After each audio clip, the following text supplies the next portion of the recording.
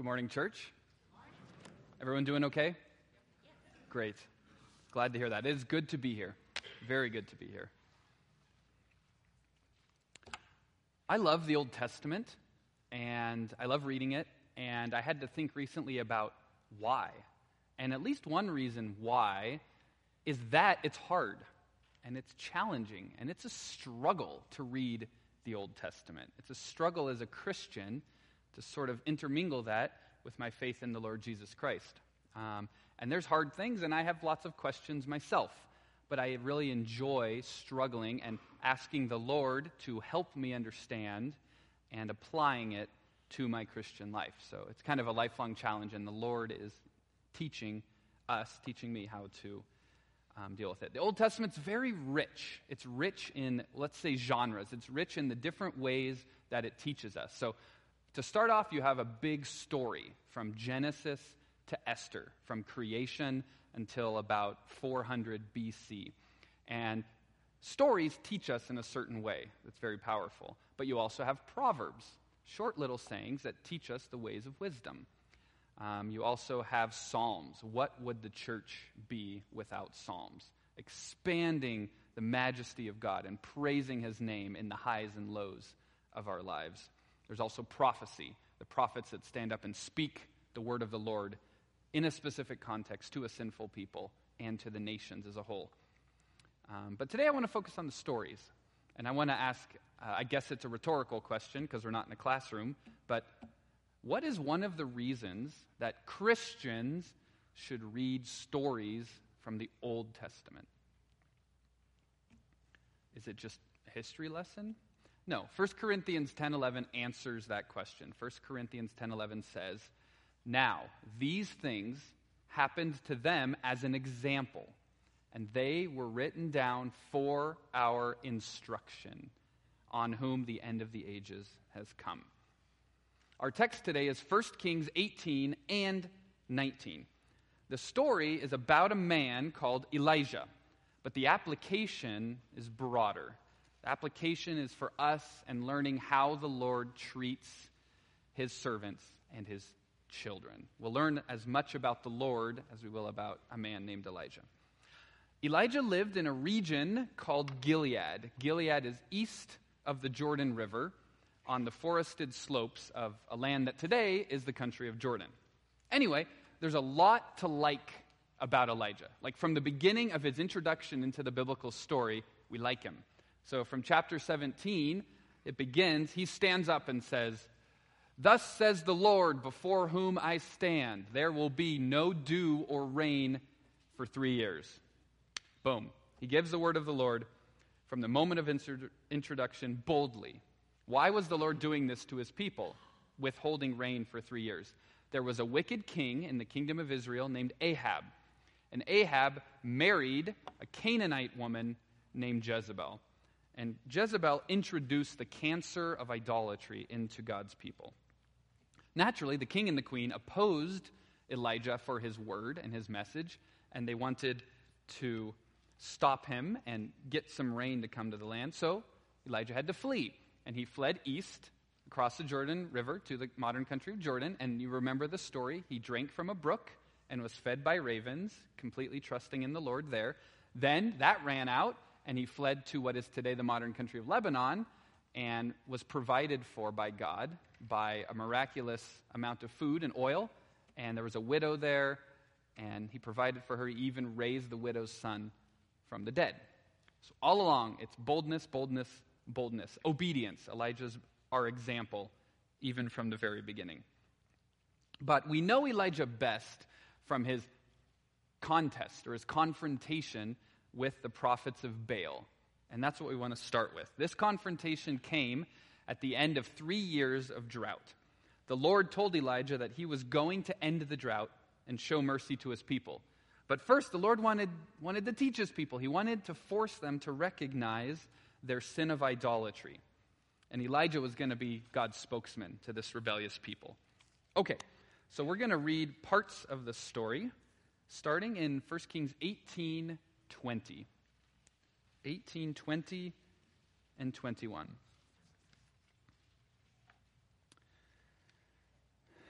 So Ahab sent to all the people of Israel and gathered the prophets together at Mount Carmel.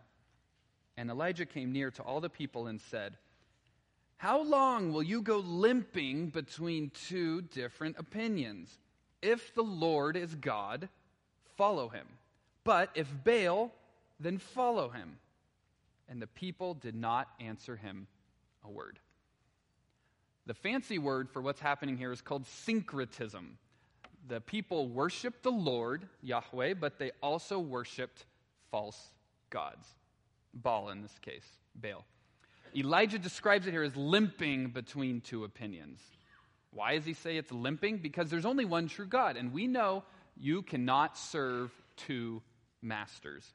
But the people weren't ready to abandon the benefits of worshiping Baal and Yahweh at the same time. They were silent when Elijah called them out. Why are you limping between two opinions? They were silent. And I think you know the story of how the contest worked. He said, "Okay, we're going to offer up burnt offerings to our God. You take a bowl and cut it up and arrange it as you please, and I'll take a bowl after you, cut it up and arrange it as I please, and the God who answers by fire, he is God." In other words, he is the true God. Is it Baal or is it the Lord? So let's read the continuation of the story. We're jumping to 25 and 26. Then Elijah said to the prophets of Baal, "Choose for yourselves one bull and prepare it first, for you are many, and call upon the name of your God, but put no fire to it." And they took the bull that was given them, and they prepared it and called upon the name of Baal from morning until noon, saying, "O Baal, answer us." But there was no voice. No one answered. And they limped around the altar they had made. I like that last expression. They limped around the altar they had made. It's the same word used earlier. And I feel like the prophets are sort of symbolizing, in a figurative sense, what idol worship does to you. You're just pathetically limping around an altar, just as the people metaphorically were limping between two opinions. Idolatry is harmful. Syncretism is harmful. And we see it here in this pathetic picture of the Baal worshipers. Okay, now 27 through 29. And at noon, Elijah mocked them, saying, "Cry aloud, for he is a god. Either he's musing, or he is relieving himself, or he is on a journey, or perhaps he is asleep and must be awakened." And they cried aloud and cut themselves after their custom with swords and lances until the blood gushed out upon them. And as midday passed, they raved on until the time of the offering of the oblation. But there was no voice, no one answered, no one paid attention. So throughout the story so far, Elijah has been very bold and confident. However, here on Mount Carmel, he goes even a step further and he mocks the prophets of Baal. "Cry aloud, for he is a god. Either he is musing, or he is relieving himself, or he is on a journey. Perhaps he is asleep and must be awakened."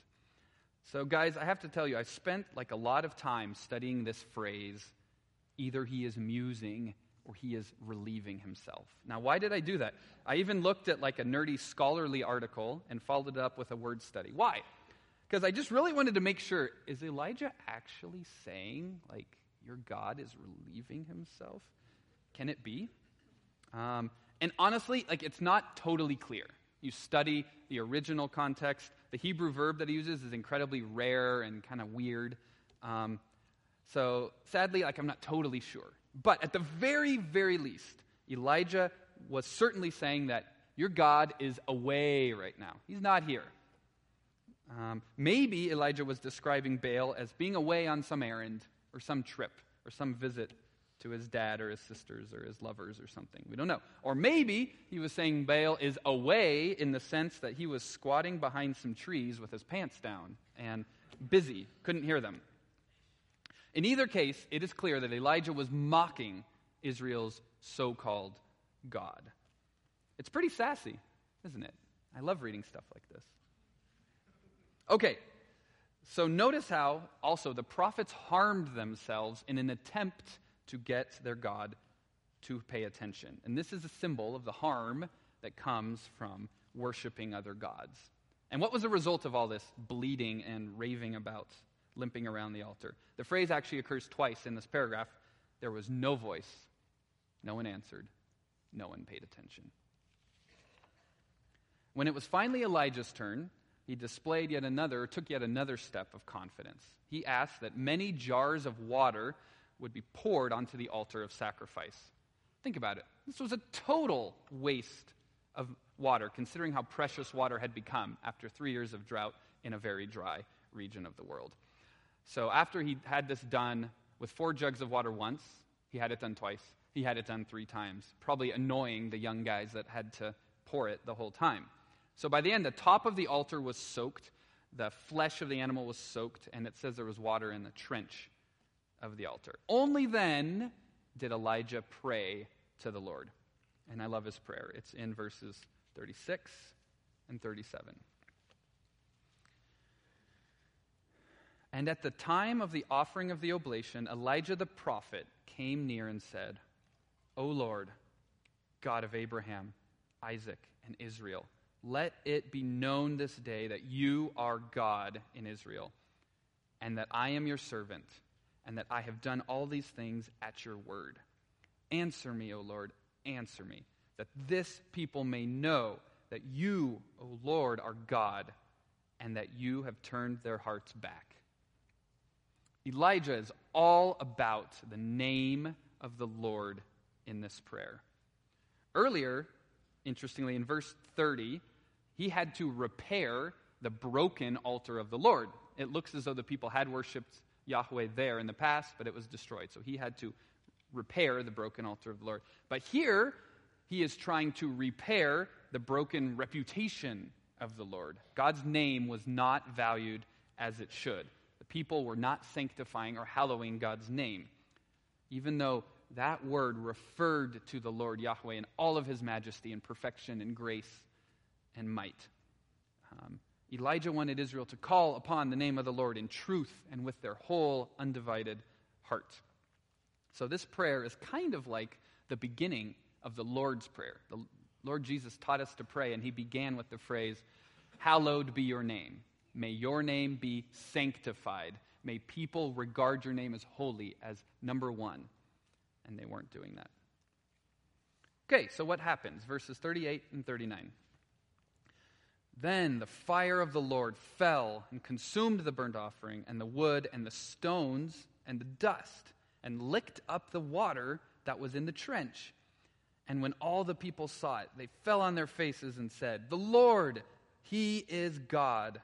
The Lord, he is God.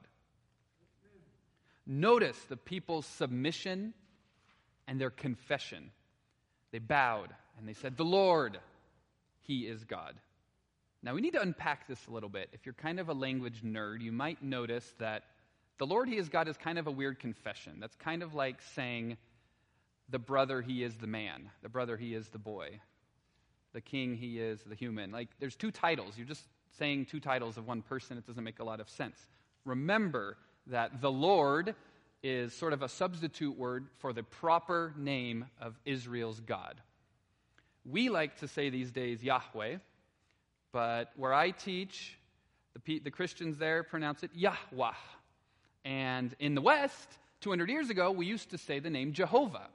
So my point is, we don't actually know the precise form of the proper name of Israel's God.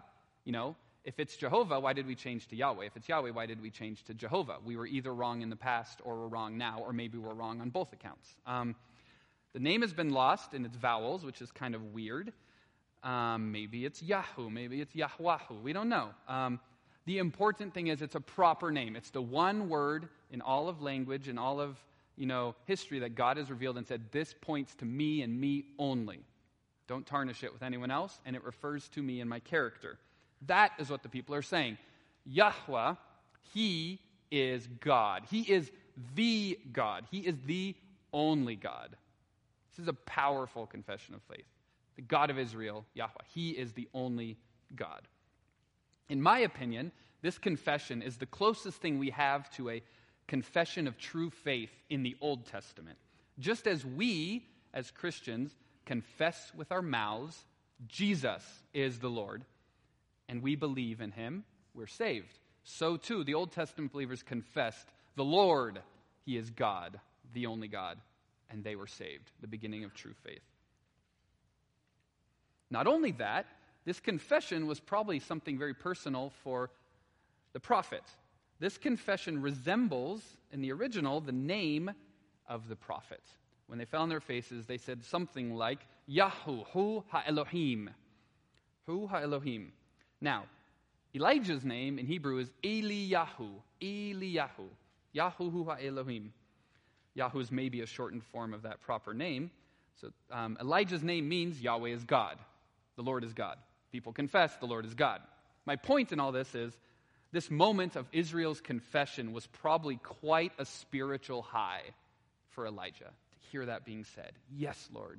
They get it. They believe. And this is what my name reflects. It points to you. God used Elijah mightily to hack out the cancerous tumor of idolatry.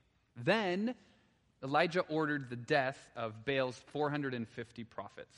And after that, the Lord sent rain, the benefit of his people. And we read that account where eventually the rain comes and covers the land. One more thing to this story in verse 46. And the hand of the Lord was on Elijah, and he gathered up his garment and ran before Ahab to the entrance of Jezreel. Does that grab anyone? You need to know about Jezreel. Okay, Jezreel was a city 23 miles from Mount Carmel. I'm guessing, 23-ish miles from Mount Carmel. Elijah gathered up his garment to get ready to run and ran before Ahab to the city of Jezreel. Wow. In the power of the Spirit. I call this is Elijah's final act of bravado. And he shows the power of God running ahead of Ahab's chariot 23 miles. In summary, Elijah is the man. And as far as examples go, this is very positive. You want to be the man? Be like Elijah. He is the man. And you're thinking, it's been 17 minutes. You're not done with the sermon, are you? Some of you would want that. Some of you would not. But you're just wondering, this is where the story ends, right? It's easy to end a sermon on this climax of victory. And it might even charge you up for the next week, for living in this world. But let's be honest. Our Christian lives aren't always so victorious, right? The Lord knows this. And he continues the story, and he continues his dealing with Elijah in the next chapter. So we got to keep reading this story to learn the complete lesson of how God treats his children. Chapter 19, 1 and 2. Remember, he's just done this mad dash in front of the chariot. Ahab told Jezebel all that Elijah had done and how he had killed all the prophets with the sword. Then Jezebel sent a messenger to Elijah saying, "So may the gods do to me and more also, if I do not make your life as the life of one of them by this time tomorrow." Okay, simplify. She used a lot of words. She invoked a curse on her gods. She's saying, Elijah, I am going to kill you. I'm going to kill you. When Elijah arrived at Jezebel's city, called Jezreel, he was probably eager to see Jezebel taken out. He might have even wished that the fire of the Lord would fall on her, wipe her out. Because she was the source of this idolatry. She was a Canaanite. She grew up worshiping Baal. She married into the royal family and spread that cancer. Well, her death would surely mean the end of Baal worship in the kingdom of Israel. So what's going to happen? 1 Kings 19:3 marks a sharp downturn in this story. Let's read verse 3. Then he was afraid, and he arose and ran for his life and came to Beersheba, which belongs to Judah, and left his servant there. The queen's threat actually had a strong effect on Elijah. The bravery that had characterized him up to now melts away to fear, and he flees into the desert. Elijah preserved himself. instead of facing up to Jezebel.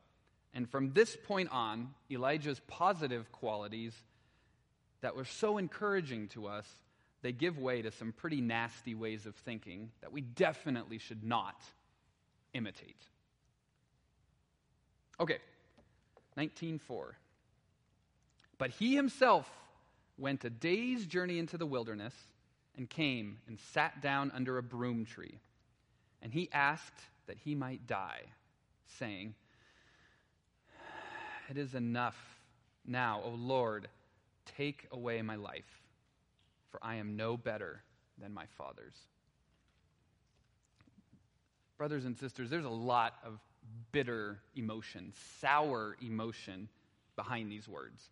It's clear that Elijah was totally worn out from his contest at Mount Carmel. It is enough. Now, O Lord, take away my life. And you know what? Often when we get to this point of exhaustion, we start to despair. We're not thinking rightly about the Lord or other people. So yeah, Elijah's fatigue was understandable. Imagine if you had to ascend the mountain, call down fire, face the people, run 23 miles to Jezreel, and then run for your life down to the desert. The fatigue is understandable. However, we kind of need to open up his soul and study his mistaken thinking so that we can learn from it. That's really important. And did you consider what he said, the reason that he felt this way? He didn't just say, "God, I'm tired, take my life, I'm done." He gave a reason. It's really interesting. He says in verse 4, "I am no better than my fathers." Wait. This man of God wants God to end his life because he wasn't better than his fathers? Really? Elijah was totally despairing because he wasn't the best. Old Testament believer number one. The most faithful, the most effective servant of Yahweh in history. It's kind of childish, isn't it?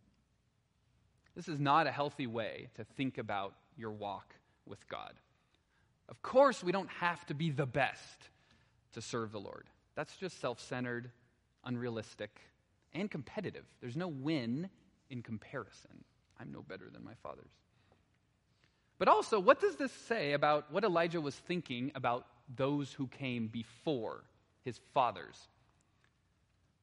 Don't forget that Elijah's fathers included faithful believers like Abraham. Abraham did not have written scripture to guide him. He had the Lord who called him, and he obeyed and went. He waited for 50 years to have a child. His wife was past childbearing age. God gives him the child and then says, "Take your child, offer him as a burnt offering, your only promised child. Slit his throat and light his body on fire." And he did it. He was obedient. "I don't know how this is going to work, Lord. Maybe you'll raise him from the dead. I'm going, first thing in the morning." He's one of Elijah's forefathers. Then there's Moses. Moses spoke to the Lord face to face as a man speaks to his friend. And he wasn't even afraid to you might say, get in God's face and intercede and say, "No, you cannot destroy this people. Remember your covenant. Remember your revealed character. Have mercy on your people."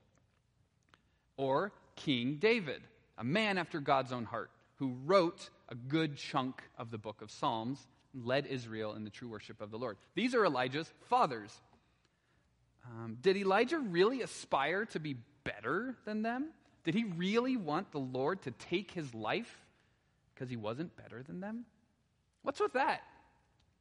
Did he think David was sort of compromising, but Elijah, was radical? Maybe he thought Moses was worldly, but he was spirit-filled. My brothers and sisters, let's make every effort to root out the spirit of selfishness, competition from our hearts. Let's learn from his example in a sort of negative way. Okay, continuing on, verses 5 through 8. Remember, he's in the desert, totally despairing. "And he lay down and slept under a broom tree. And behold, an angel touched him and said to him, 'Arise and eat.' And he looked, and behold, there was at his head a cake baked on hot stones and a jar of water.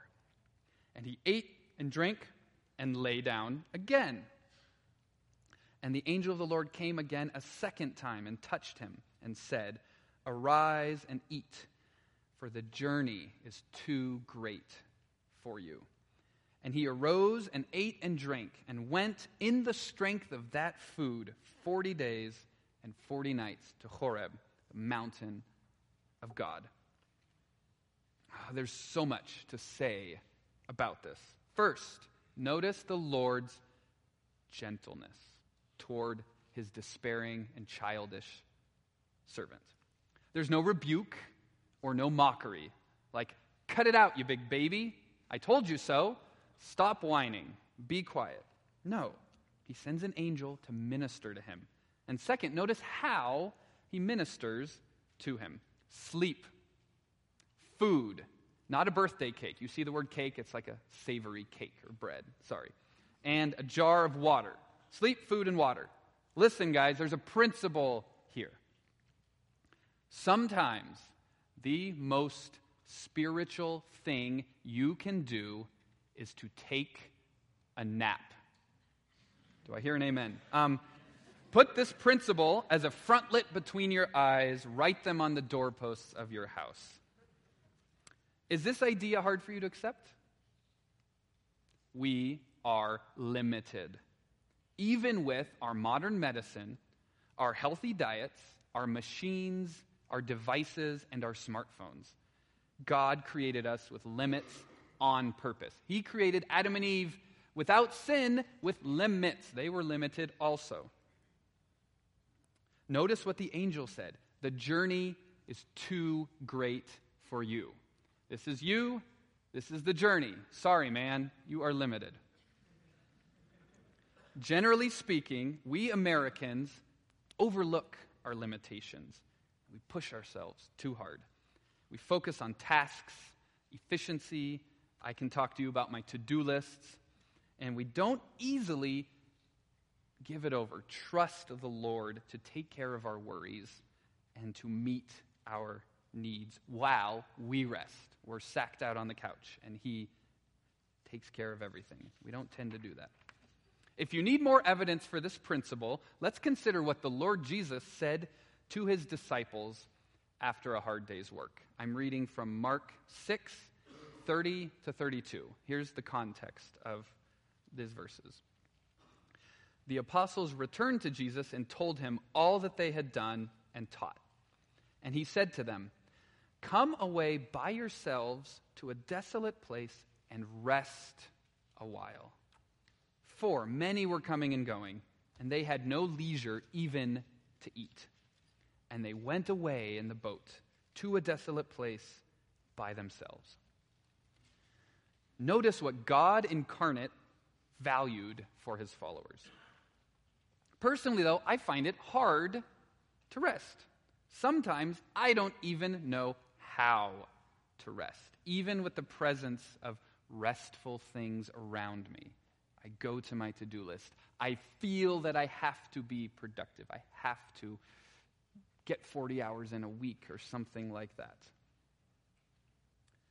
Trusting in the Lord and resting is an attitude adjustment. It's a worldview change, and I'm not saying it's easy, but it will be so beneficial to keep ourselves from harm and maybe even protect us from the kind of burnout that Elijah is here experiencing.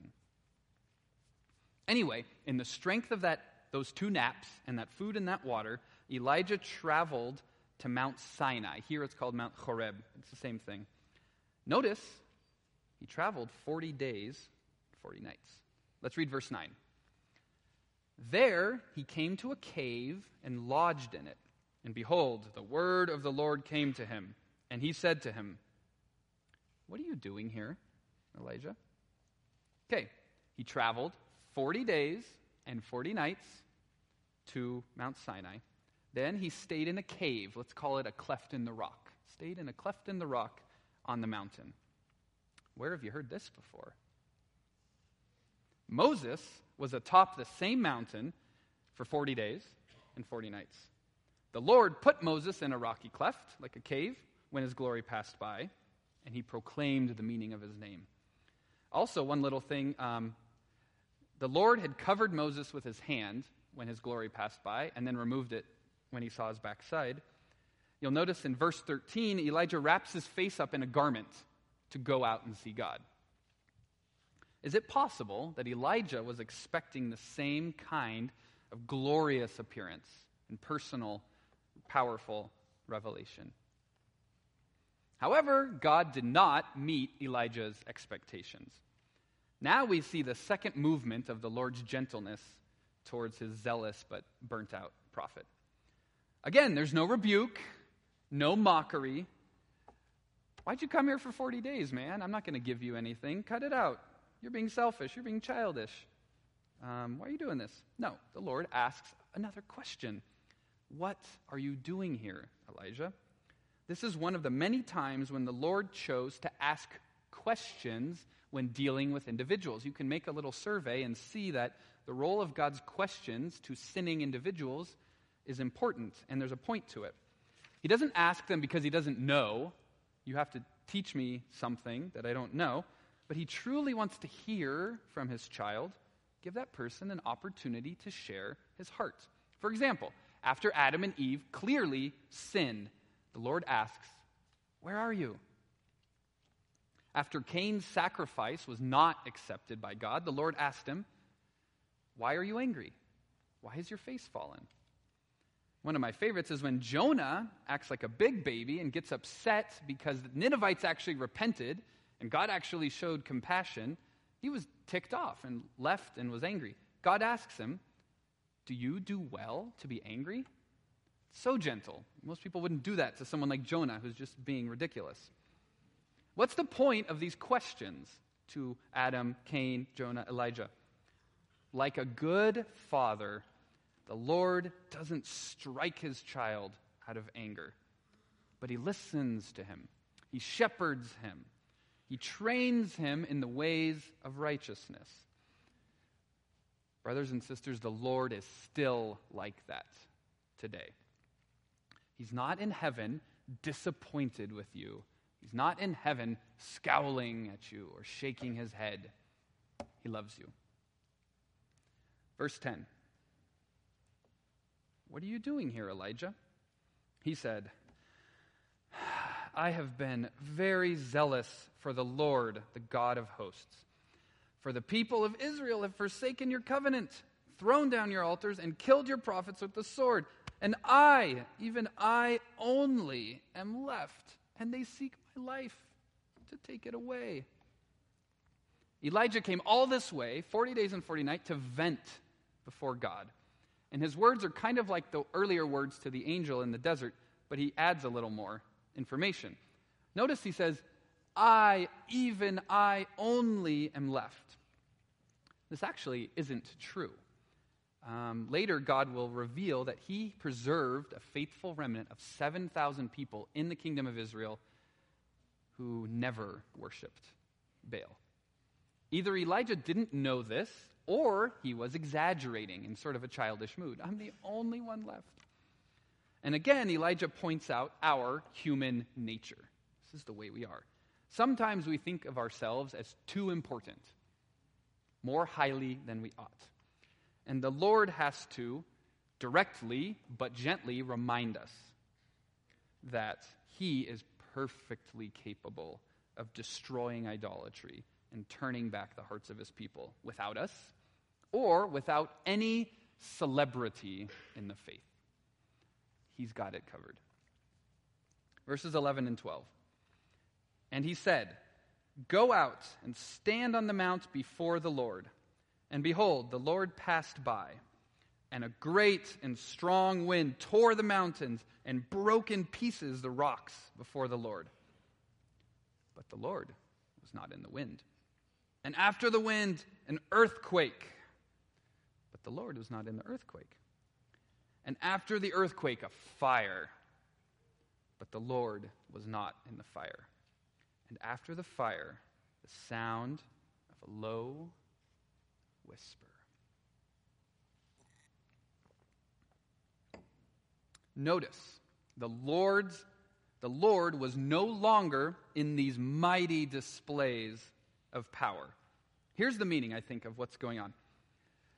Sometimes the Lord's ways involve fire from heaven. Do you want an example? How about the last chapter? The fire of the Lord fell and consumed the offering. The Lord was in the fire. He can be in earthquakes. He can be in these mighty, jarring events interceding into the world.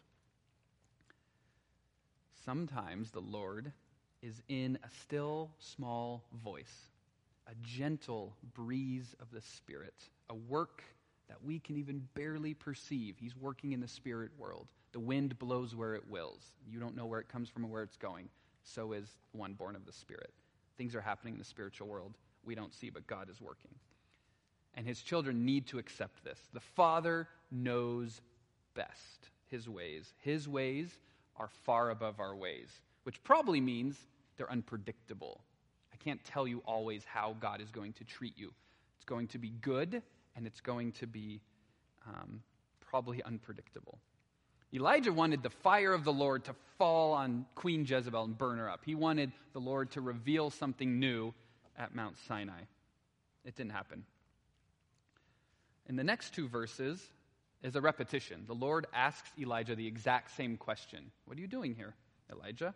And Elijah gives the same answer, word for word, sort of pouting and explaining how he feels. So, verses 15 to 18. And the Lord said to him, "Go, return on your way to the wilderness of Damascus, and when you arrive, you shall anoint Hazael to be king over Syria. And Jehu, the son of Nimshi, you shall anoint to be king over Israel. And Elisha, the son of Shaphat of Abel Meholah, you shall anoint to be prophet in your place. And the one who escapes from the sword of Hazael shall Jehu put to death. And the one who escapes from the sword of Jehu shall Elisha put to death. Yet I will leave 7,000 in Israel, all the knees that have not bowed to Baal, and every mouth that has not kissed him." Okay, Elijah has vented twice. I am the only one left. Your people are wiping us out. What does God say to this? You're right, Elijah. It's a good thing you fled from Queen Jezebel, because you are the only faithful believer in the land. Very strategic move. No, that's sarcasm. He doesn't do that. He doesn't say, "I'm sorry, Elijah, I've worked you too hard." He doesn't even say, "Thank you for your zeal," when Elijah says, "I've been very zealous." No. What does he do? The Lord gives Elijah his next mission. No preface, just go and anoint these people. And it's clear from this mission that Elijah will not be the man to root out Baal worship in Israel. Now, Jehu, that guy he's going to anoint, he'll do that. If you read 2 Kings 9, 30 to 37, it tells the story. Jehu killing Jezebel and her family members. He did it. He rooted out Baal worship. So, the ending to this conversation is quite disappointing, I'm sure, for Elijah. Just disappointing and humbling. But I think there's a lesson here for us. Maybe, as we think about our service to God and our walk with him, maybe our individual ambitions need to be held a lot more loosely. Maybe we need to sort of relax those and give way to teamwork, delegation of responsibility, and a sort of group orientation. Let's do this together. Maybe we need to allow the Lord to use others or yield to others and let him do the work, and maybe it's on his own timetable, later on, not right away. God's teaching his prophets through this. And just to remind you, at the end of all this, he says, Elijah, you're not the only one. There are 7,000 who have never worshipped Baal, which is a beautiful theological truth that the Lord always preserves a remnant by his grace. That's found in Romans 11. And it's true, of course, in the Old Testament.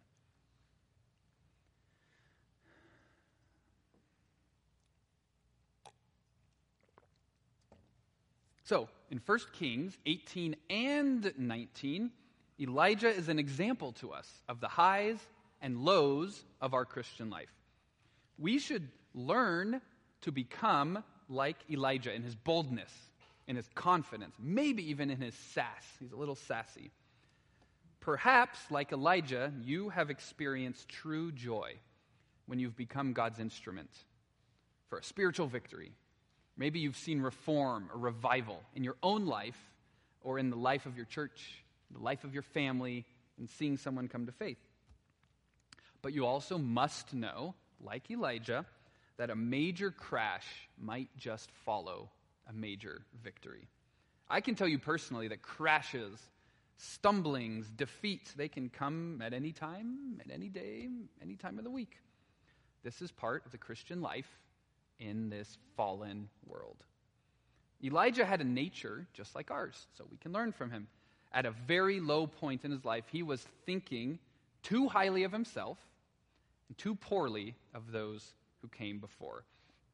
It seems also maybe he thought that way because he had pushed himself beyond his God-given limits.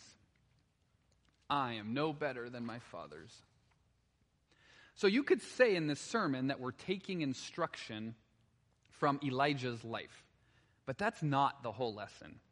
Actually, the main character in 1 Kings 18 and 19 is the Lord. And we learn some encouraging truths about how the Lord treats his children. First, think about Mount Carmel. The Lord was in the fire. That's so awesome. God stirred up Elijah to do something truly daring and great. And he showed great, great power in that place.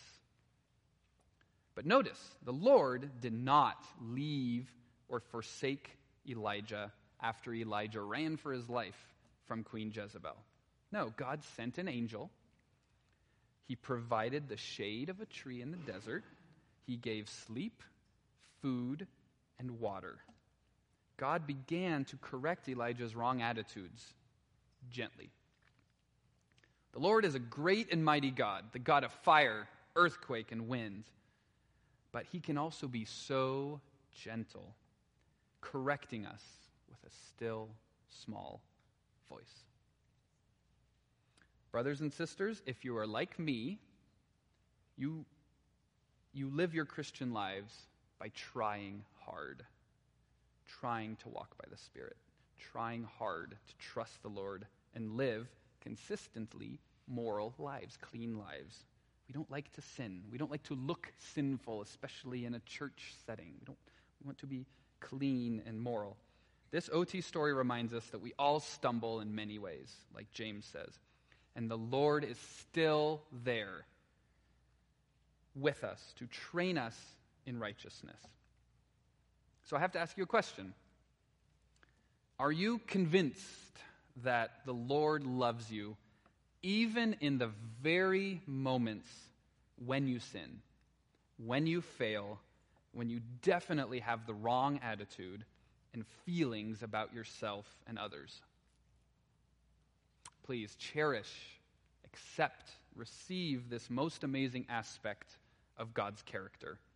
He loves you as you are, not as you should be. What does Romans 5:8 say? God shows his love for us in that while we were still sinners, Christ died for us. While we were still sinners, Christ died for us. He didn't wait until you became squeaky clean and then loved you. While you were still sinners, Christ died for you. You are loved. Think about this. It's grace if the Lord uses us at all. Think about Elijah. It didn't show up until Mount Sinai, but you can bet that at Mount Carmel, he was having wrong attitudes. He was thinking too highly of himself. He was thinking poorly of others. And yet the Lord used him. He didn't wait till Elijah was squeaky clean to use him. According to the same grace, God gently teaches us and corrects us, even if we want to die because we're not the best. Are you convinced that the Lord is a good Father? Let it sink into your soul that he is training you, sanctifying you, and that he regards you with favor and acceptance and an accepting embrace because of Christ. Not because of your efforts, not because of how you compare with others. Accepts you because of Christ. I hope that and I pray that you can leave this Old Testament story worshiping the Lord for his gracious ways toward us. May the name of the Lord, Father, Son, and Holy Spirit be lifted up in this church. Let's pray. Our Father in heaven, compassionate and gracious, slow to anger, abounding in steadfast love and faithfulness, forgiving iniquity and transgression and sin. May your name be sanctified in this church. May we experience you in your power and in your gentleness. Please help us tweak our understanding of you so we understand that you are a good Father who loves us in Christ. Thank you for this church, and we ask all these things in the name of Jesus Christ, our Savior. Amen.